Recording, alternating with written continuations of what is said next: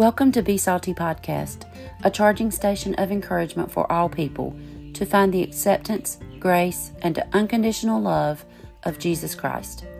This is a place where I, Joy Wynn, share my personal experiences and walk with Jesus, hoping that my morsels of truth help you maneuver the circumstances and challenges of life, always moving closer to Him.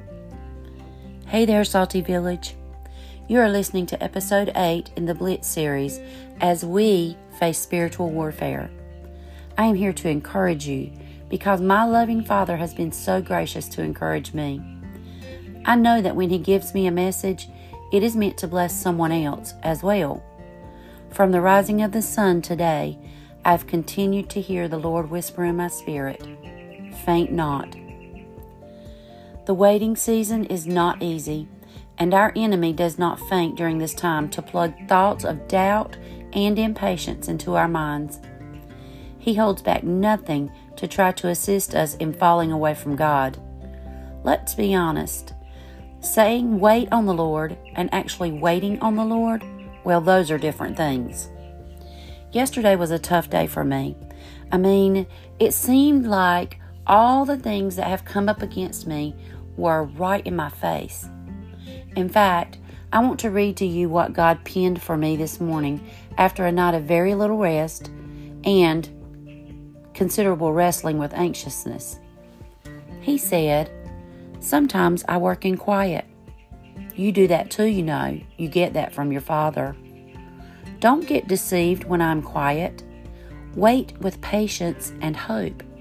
Make joy in the waiting. I do not forget you.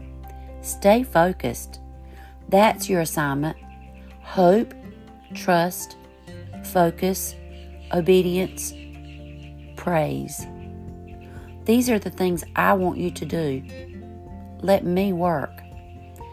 Immediately after I heard this, the words sacrifice of praise dropped into my spirit.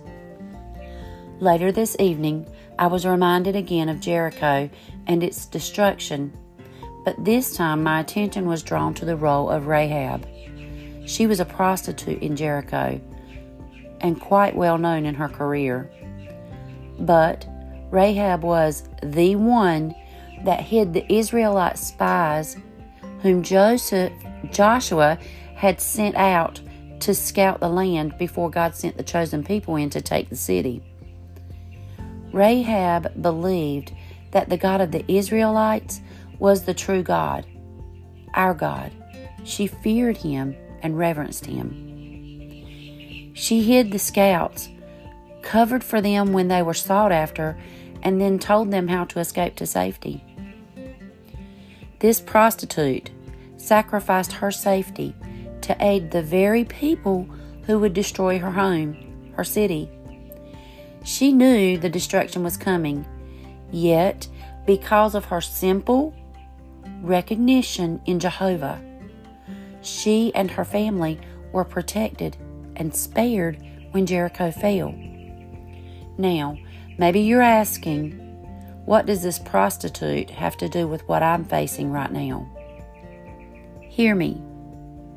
The prostitute, the most rebuked one, unclean and unholy, was a gem discovered in the waiting season before there was a victory. Oh, and the waiting season in the Battle of Jericho? Well, it didn't make a lot of sense either. Have you considered what God's people were expected to do? It isn't like they just rushed into battle. When the scouts finally returned with their report, the people had to assemble and follow specific commands. They set up camp and had to march around the city once every day in silence, not speaking a word. They did this for 6 days. And if that did not seem odd enough, on the 7th day, they had to make 7 laps around the city in silence. Now, 7 days doesn't seem long, but 7 days in my battle has tried my patience. How about you? I'm just saying, that was plenty of time for Satan to get into their heads with doubt and suggestions of how crazy it all must have seemed. The point I'm making here is that the waiting probably seemed trivial, but God was working in that time, assembling people who would trust Him in the process. He was still gathering people to Him, even the most unlikely of the people.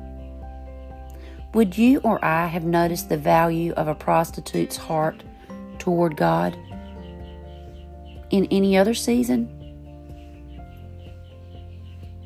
Specifically in the waiting season? Do we make joy for Him in the waiting?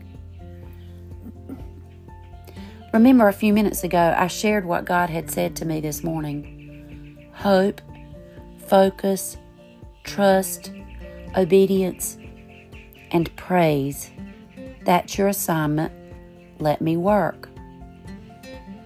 Our waiting is so important, even though we cannot see all the ways and works of God. There is purpose here. Give Him your sacrificial praise in this time. There may be a Rahab in our waiting season whose salvation depends on our obedience. Maybe we are dependent on their obedience for cover during this time. In my devotion, God led me to read from Ephesians, where Paul was addressing a group of believers. And listen to what my Bible says about this. It says, Ephesians is addressing a group of believers who are rich beyond measure in Jesus Christ, yet living as beggars only because they are ignorant of their wealth. My goodness. Ponder if that is us now as I read you verse 13 in chapter 3. It says, Therefore, I ask that you do not lose heart at my tribulations for you, which is your glory. I love how God loves us. Within just a few short hours of this devotion, I pulled out onto the highway from one of my battlefields, literally. And there on the side of the road is a huge black billboard that read, I have big plans for you, God. Friends, faint not. What seems now to be an attack and hurtful will become our glory, my glory, your glory. Our battle is being divinely orchestrated by the great warrior, our defender, as Rahab believed, the one true and living God. Make joy in this season. Let's take it to prayer. Heavenly Father, you are so personal and true to meet us at our point of need. And I am so grateful for the validation that you provide when I seek you, and then you show confirmation. That gives me not only validation, Lord, but understanding and depth of relationship with you. That's what I want for this listener. So I'm asking for that now for them, that in this season of waiting, Lord, that they heed your requests to be focused, to have hope, to make joy, to discern what it is that you want to accomplish in this season of waiting. Help them, Lord, to to faint not. Thank you for this word of encouragement. I ask you that you cause it to be absorbed in the listener, to penetrate the very cells in their body, that they are refreshed and encouraged and drawn closer to you. In Jesus' name, amen. I'm Joy Wynn. I'm so very glad you're listening to Be Salty Podcast. It would be a privilege to pray for you personally if you need a friend in Christ. You can reach me by email at besaltypodcast@gmail.com or through Facebook at Be Salty.